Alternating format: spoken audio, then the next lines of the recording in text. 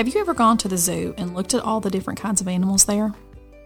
Did you know that scientists say there are over 8.7 million species on Earth today, and that we as humans have only identified about 1.6 million of them? How amazing is that? Our Old Testament story today is about Noah and the Great Flood. In it, we will learn about how God used Noah to continue his plan of redemption for his people.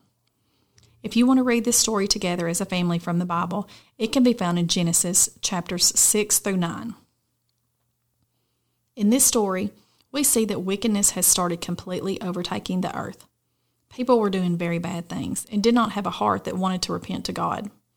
However, God did not want to give up on the people that he loved and created. So, in his infinite wisdom, he made a plan. From the very start, we see that he has always wanted a relationship with us. God chose Noah and his family to restart the population and bring us back himself. He is so gracious to us like that. Genesis 6:9 says that Noah was a righteous man, blameless in his generation. Noah walked with God. God gave very specific directions to Noah to build a large ark. An ark is like a big boat, way bigger than you've ever seen. In these directions, the Lord was very detailed in his length, width, and height of the ark. Even in something like building a boat, our God cares about the details. He established a covenant with Noah. A covenant is a word that means an agreement. We see covenants all throughout the Bible that weave together the story of Jesus' redemption for us. The Lord instructed Noah to bring 2 of every kind of living thing, male and female. He also had him store up food of every kind on the ark. Can you imagine all those animals and all that food? Wow. Then, when the time was right, God made it rain on the entire earth for 40 days and 40 nights. Genesis 7:19 tells us that all high mountains were covered. Even the tallest mountains on the face of the earth could not be seen because there was that much rain and flooding.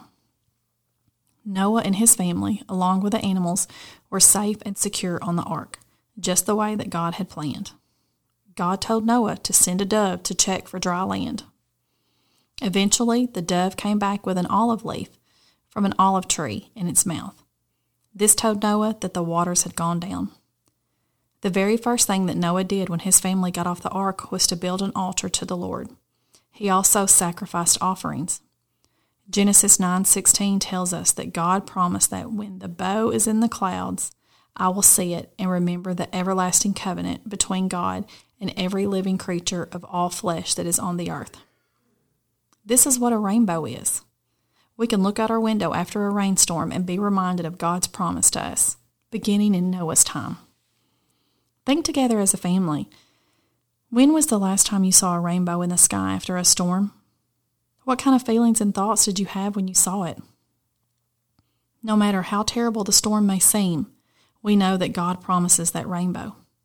He is working all things together for our good. Pray together and ask God to help you be obedient to his commands, like Noah. Ask that he would give you opportunities to remind others that he is present in the storm. God is always working to uphold his covenant, his promises to his children.